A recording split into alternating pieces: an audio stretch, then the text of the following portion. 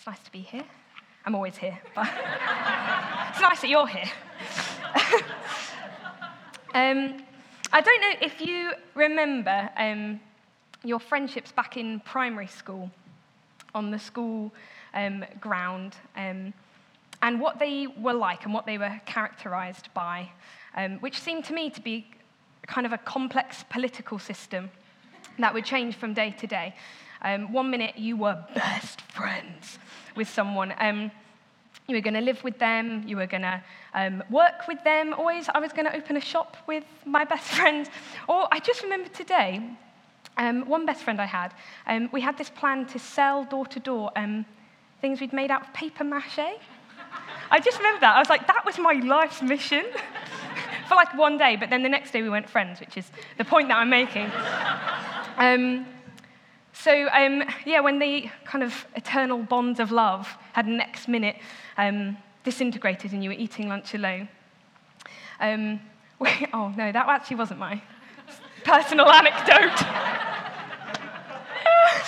I wonder if we bring some of that dynamic into our adult relationships, maybe not quite as pronounced or dramatic, but I wonder if our behavior towards our friends is slightly more based on emotion than maybe we'd like sometimes.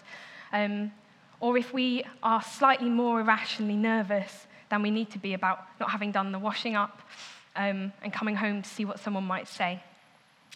Or being in a meeting and wondering if something didn't quite go very well communication-wise and then trying to work out what you're going to say later. Sometimes it can feel a little bit like that schoolyard, where do I stand feeling. And I wonder if we also bring some of it into our relationship with God. I think that we can wonder, how is God going to feel about me today after the week that I've had? How can I actually know that I'm still in, or in at all? How does God keep his promises to me when I am so flaky myself? I think that there's an answer for us today in this passage, which I am dubbing the most important story in Exodus that we don't know. You can tell me afterwards if that's true or not. On the screens behind me are the words, he draws us out to... it didn't work, did it? He draws us out to draw us in. We have seen what God draws Israel out of. He draws them out of Egypt into... I guess at the moment, a desert. But today we're going to see what he's really drawing them into. There have been a few clues thus far in the series and in the book. God has said, I've seen the misery of my people, and I've come down to rescue them. He said, I will redeem you with an outstretched arm. I will take you to be my people, and I will be your God. And you shall know that I am the Lord your God. He said, you have led in your steadfast love the people who you've redeemed. That was Moses, actually. And Moses also has said, you will bring them in and plant them on your own mountain, the place, O Lord, which you have made for your abode. Beginning to get it now. And the final one. I bore you on eagle's wings and brought you to myself. We've seen so far drama and action on an enormous scale, but throughout this story, the steady heartbeat of God has been, I am drawing you out to draw you into myself. I will be your God and you will be my people. God wants to be in relationship with his people, not just to relate to them, but to be in relationship with them. He is a God of mighty acts, a God of miracles, and he is always a God of relationship. So let's look at this passage today. We're in Exodus 24. And I'm starting from verse 3, if you have Bibles with you. If not, it's going to come up on these screens here. It says, Moses came and told the people all the words of the Lord and all the rules. So this is the Ten Commandments and the laws that kind of accompanied the Ten Commandments, that Moses has received up a mountain. Now he's come down and he's telling the people the rules. And all the people answered with one voice and said, all the words that the Lord has spoken, we will do. And Moses wrote down all the words of the Lord. He rose early in the morning and built an altar at the foot of the mountain and 12 pillars according to the 12 tribes of Israel. And he sent young men of the people of Israel who offered burnt offerings and sacrificed peace offerings of oxen to the Lord. And Moses took half of the blood and put it in basins, and half of the blood he threw against the altar. Then he took the book of the covenant and read it in the hearing of the people. And they said again, all that the Lord has spoken we will do and we will be obedient. And Moses took the blood and threw it on the people and said, behold, the blood of the covenant that the Lord has made with you in accordance with all these words. Now, the surrounding people groups that the people of Israel are now kind of surrounded by in the desert, who are living in various places near and far, and Egypt, where they've just come from, all have gods of their own, often multiple gods. And these gods are capricious, they are subject to whims, they are unpredictable. Because they're mainly made from human imagination, they behave a lot like humans. One minute they're for you, and the next they're against you, a little bit like those school ground friendships. At this point, after 400 years of slavery, Israel have been set free from Egypt, but now they have no real way of being sure that this God who set them free isn't going to behave the same way as the Egyptian gods and turn on them. They have no real way of knowing that the favor of this God is going to continue from one day to the next.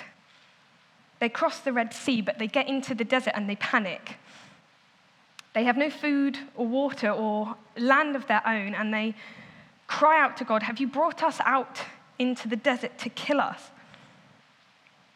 But Yahweh, the God of Israel, is not like the God of Egypt. He does not change like shifting shadows. He is the same yesterday, today, and forever. And he is coming to tie himself in a loving commitment to his people in what's called a covenant. Now, a covenant is an agreement between God and his people. We've seen a few of them before. God has a track record of covenant faithfulness to his people. He made a covenant with Noah that said he would never again flood the earth. He made a covenant with Abraham that said he would take him, an unassuming old man, and give him children that would outnumber the stars. In a covenant, God says, if you behave in this way and follow what I'm saying, you follow my ways, I will be like this to you. He makes promises of what his behavior is going to be, day in and day out, to his people. He says to Israel, if you follow what I am putting in front of you, you will be my special possession. You will be a kingdom of priests. You will be a holy nation. I will fight for you and overcome your enemies. I will treat you with grace and mercy, and I will forgive your sins. The covenant says, I am yours. You are mine. I'm in this for the long haul. I'm not going anywhere. He says, I will speak to you and you will hear me when I speak to you. I will be present with you. If that language sounds a bit familiar, it's because marriage is a covenant. And God created marriage to reflect his covenant faithfulness. He actually even refers to himself as Israel's husband when he talks about this specific covenant later on in Jeremiah. But God is holy. As we were singing about earlier, he shines like a million suns ablaze. He is so good that his goodness is like a blazing light. He is entirely separate from everything that is not holy. So we have a bit of a tension now because we see this desire for God to be in relationship with his people. But we also know they stopped being holy a long time ago. His people began life in his presence, but when they rebelled against God, it says they were sent out from the Garden of Eden. That relationship was severed. His holiness and their sin cannot come together. It says about the Garden of Eden that his presence was then guarded by a flaming sword. 2,500 years later, fire still accompanied the presence of God when it crashed into contact with sinful man. Moses finds himself on a mountain called Sinai and encounters a bush flaming with the presence of God. And God says, don't come any closer and take your sandals off, because this is holy ground. After the Exodus, after they've left Egypt, Moses is brought back to the very same mountain, this time with like 2 million people, which I think must be very strange déjà vu. The people and Moses gather at the bottom of the mountain, and God says, behold, I'm coming to you in a thick cloud, which sounds quite nice that God is coming to be with his people. But this is how the event is described later in Hebrews: a blazing fire and darkness and gloom and a tempest and the sound of a trumpet and a voice whose words made the hearers beg that no further messages be given. Indeed, so terrifying was the sight that Moses said, I tremble with fear. So, how is a covenant with this God going to be possible? Well, we see in this story that he is going to build into the covenant itself ways to make it possible for him to dwell among them. He's going to give them a book, and he's going to give them blood. If covenant, and this covenant is like a marriage, then the story here and the ceremony that we see in this story is a bit like a wedding. It starts with the reading of the vows, like a normal wedding. Moses reads the law to the people, and they all say, effectively, we do. They say, all that we have spoken, we will do. And actually, they're about to receive a whole load of new laws as well, which they're kind of agreeing to by saying this here. There will be 613 laws in total, which you might know if you have tried to read through the Old Testament and tried to read the laws. And if you have tried to read the law, your first thought might not be, what a gift.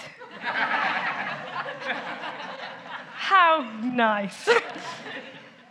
But the law was such a gift to these people. It was a way to make an unholy people holy. It was a way of setting them apart to live differently to the people around them who, because of their kind of nasty gods, did some nasty things like child sacrifice. This law is not just a list of do's and don'ts. It is a way of thinking that governed their whole life. It was a way into life for them. In Psalm 1, it says, "Blessed is the man who delights in the law of the Lord. And on his law, he meditates day and night." And I've always thought that strange. I think about, like, what are you meditating on day and night? But he's delighting that God would come and make a way that he could live in life, live a way that would lead him to be blessed. The law is the best possible way for the people of Israel to live. If they are faithful to the law of the covenant, then God will be faithful to his covenant blessings. He says, I've set before you life and good, or death and evil. If you obey the commandments by loving the Lord your God, by walking in his ways, by keeping his commandments, then you shall live and multiply, and the Lord will bless you in the land that you are entering. See there how loving the Lord your God is so closely entwined with following his rules, following what he says. So we've had the readings, and the people have said, I do. Now we're going to deviate slightly from a normal wedding ceremony, as Moses is going to kill some animals and then sprinkle blood everywhere on the people. I did try and come up with like a confetti thing, but it wasn't really working. But you've got that image now forever, so sorry. The law was a gift of grace, partly because included within the law were instructions about what to do when you broke one of the laws. What to do when you did lie, or you did see your neighbour's goat and think, I would like that goat. And this is such a gift because, as we've seen, sin and holiness cannot come together. So as soon as sin enters, this covenant could be broken. But God has meant it so that within the law, he has provided sacrifice. The writer of Hebrews tells us that there can be no forgiveness without the shedding of blood. But in the law, it's not the blood of the sinner which is spilt, but the blood of a spotless animal. When an animal was sacrificed, their sin was transferred onto the animal and they were forgiven by God. The covenant ceremony includes a sacrifice like this. A burnt offering is made to atone for the sin of the people. They have atonement with God, which means they are at one with God. It's like at one-ment. They are able to be brought together. The people are then sprinkled in the blood of the sacrifice. And Moses says the words, "Behold, the blood of the covenant that God has made with you in accordance with all these words." The divine presence in Israel required sacrifice, but they didn't need to bleed themselves, only to be covered in the blood of the sacrifice. The Israelites had assurance from their sacrifice because they could see the animal dying and they knew that their sin was dying with it. They were able to say, "My sin does not belong to me anymore. I am right with God." God provided a way that despite their sin, despite their constant rebellion of his laws, that they could walk in a way that was right with God. So the book and the blood have sealed this covenant. They have made it possible for God to be with his people. Covenant has made relationship possible, and relationship makes presence possible. The wedding ceremony, as it were, is over. The covenant is sealed. Now it's time for the wedding meal. If you remember before, God's presence on this mountain, basically the people trembled, the mountain trembled, Moses trembled. Not the best scene for a wedding meal, but now everything is different. And we have this remarkable story of Moses and some elders going up this mountain. And it says they beheld God and ate and drank. Remember that the covenant is all about God being present with his people. The book and the blood make the bread possible. Have you ever seen a film or read a book? You're thinking, how relatable. It's like she's talking right to me. Books and films are written as stories with a beginning and an end. Again, as you'll know, because you've probably watched one. They are written so that at the end of the story, there are moments. Bits that appeared earlier that didn't make much sense suddenly make sense. Or it turns out there have been clues dropped throughout, or hints towards where the final story is going. Motifs and themes have been introduced which are tied up at the end. And this is quite ironic for me, actually, because often at the end of a film, everyone else is like, "Oh," and I'm like, "Oh." But anyway, God is the storyteller. He loves metaphor, he loves symbolism, and he's been telling one big story for thousands of years. He has woven a story full of hints about where it's all going. The New Testament was written to give us, moments about the Old Testament. Like, that's what that bit meant. This story today is full of hints and clues and themes about the way that God relates to us now. There are stories for us that paint this story in totally new light. Before Jesus died, he ate a meal with his friends, because as we've seen, God loves eating meals with his friends, which is something that he'll be doing for eternity. He holds up a cup of wine, and he says, "This is my blood of the covenant, which is poured out for many for the forgiveness of sins." Jesus is quoting this passage When Moses says, "Behold the blood of the covenant," Jesus is saying, "Behold the blood of the covenant." He wants us to remember this passage because he wants us to see that he is coming to do the same thing in a new way. Maybe we don't think about covenant very often, the idea that Jesus came to make a covenant with us. But this is what Jesus had in mind, the eternal covenant, when he was here with us on earth. Just like in the first covenant, just like in this covenant, the book is present, the law is present, but it's no longer written on tablets of stone, but tablets of the human heart. In Jeremiah 31, Jeremiah talks about the new covenant that God is going to make with us. He says, "Behold, the days are coming, declares the Lord, when I will make a new covenant with the house of Israel and the house of Judah, not like the covenant that I made with their fathers on the day when I took them out to bring them out of the land of Egypt," which is what we've just read. "For this is the covenant that I will make with the house of Israel after those days. I will put my law within them, and I will write it on their hearts. And I will be their God, and they shall be my people. And no longer shall each one teach his neighbor, and each teach his brother, saying, 'Know the Lord.'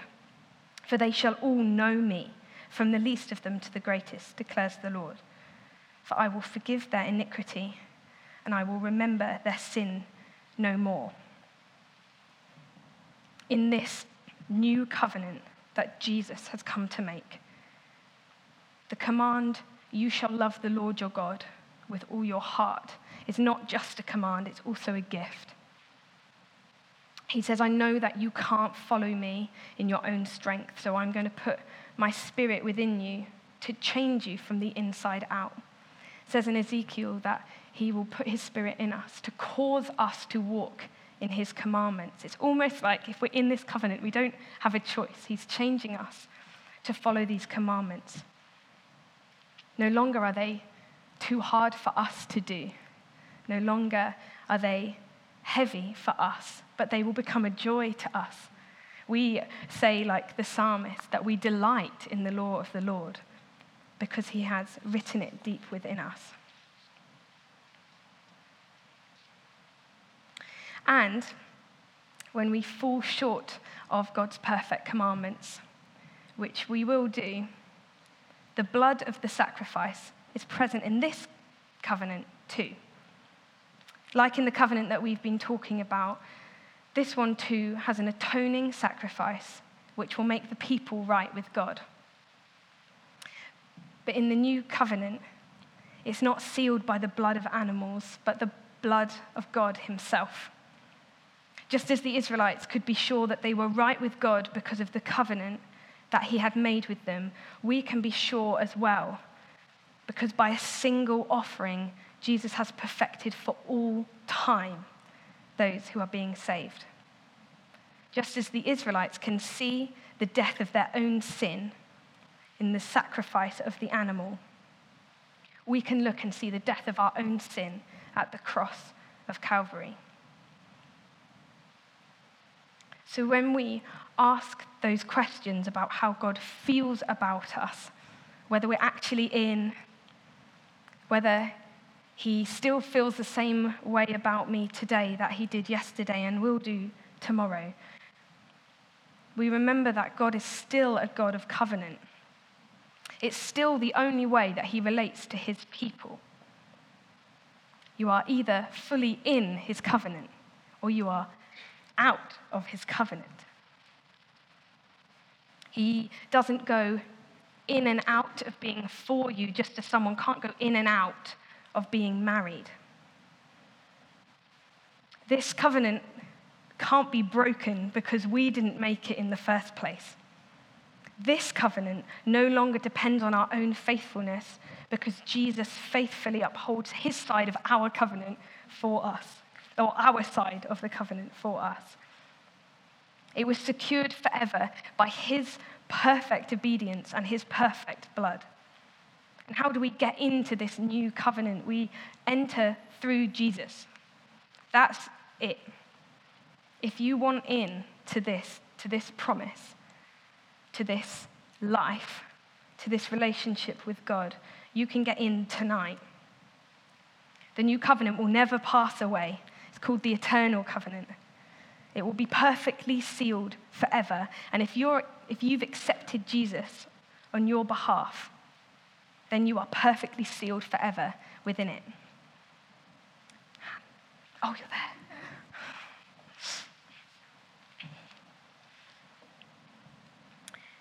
I'm going to finish by reading some verses from Hebrews that says, "We draw near with a true heart, with full assurance of faith, with our hearts sprinkled clean, not now sprinkled by the blood of a sacrifice, but sprinkled clean by the blood of Jesus." It says, "Let us hold fast to the confession of our hope without wavering, because he who promised is faithful." We have those niggling doubts about whether we should just give it half an hour or so for God to cool off with us. Maybe we'll come back tomorrow when he might have slept on it and forgotten what we've done. We can remember that he will feel the same way about us for eternity because of his covenant. So half an hour is not going to make much difference. Let us now draw near with full assurance of faith, because he who promised is faithful.